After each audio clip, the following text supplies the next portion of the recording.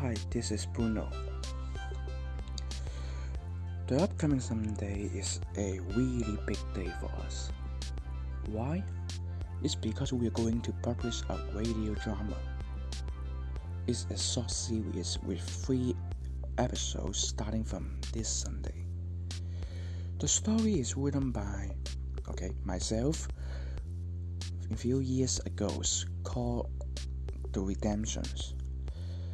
But why do we make the radio drama? Well, it is starting with a beautiful story. 2 persons, or 2 of our members. One is called Toka Bean, and one is called Cosmo. Toka's dream is starting an auto sports career, and Cosmo would like to build his own music productions company. Then we link up with them to create a theater. They are working together to create stories, and this story is not only for Dream More, which means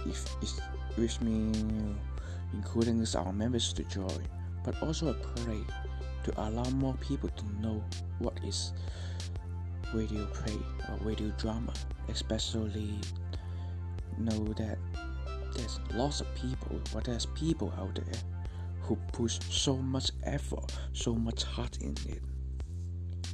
I'm not really a big fan of radio drama, but the dream, the passion they got motivates me and recall me that the time I used to play the phone that bought from my father,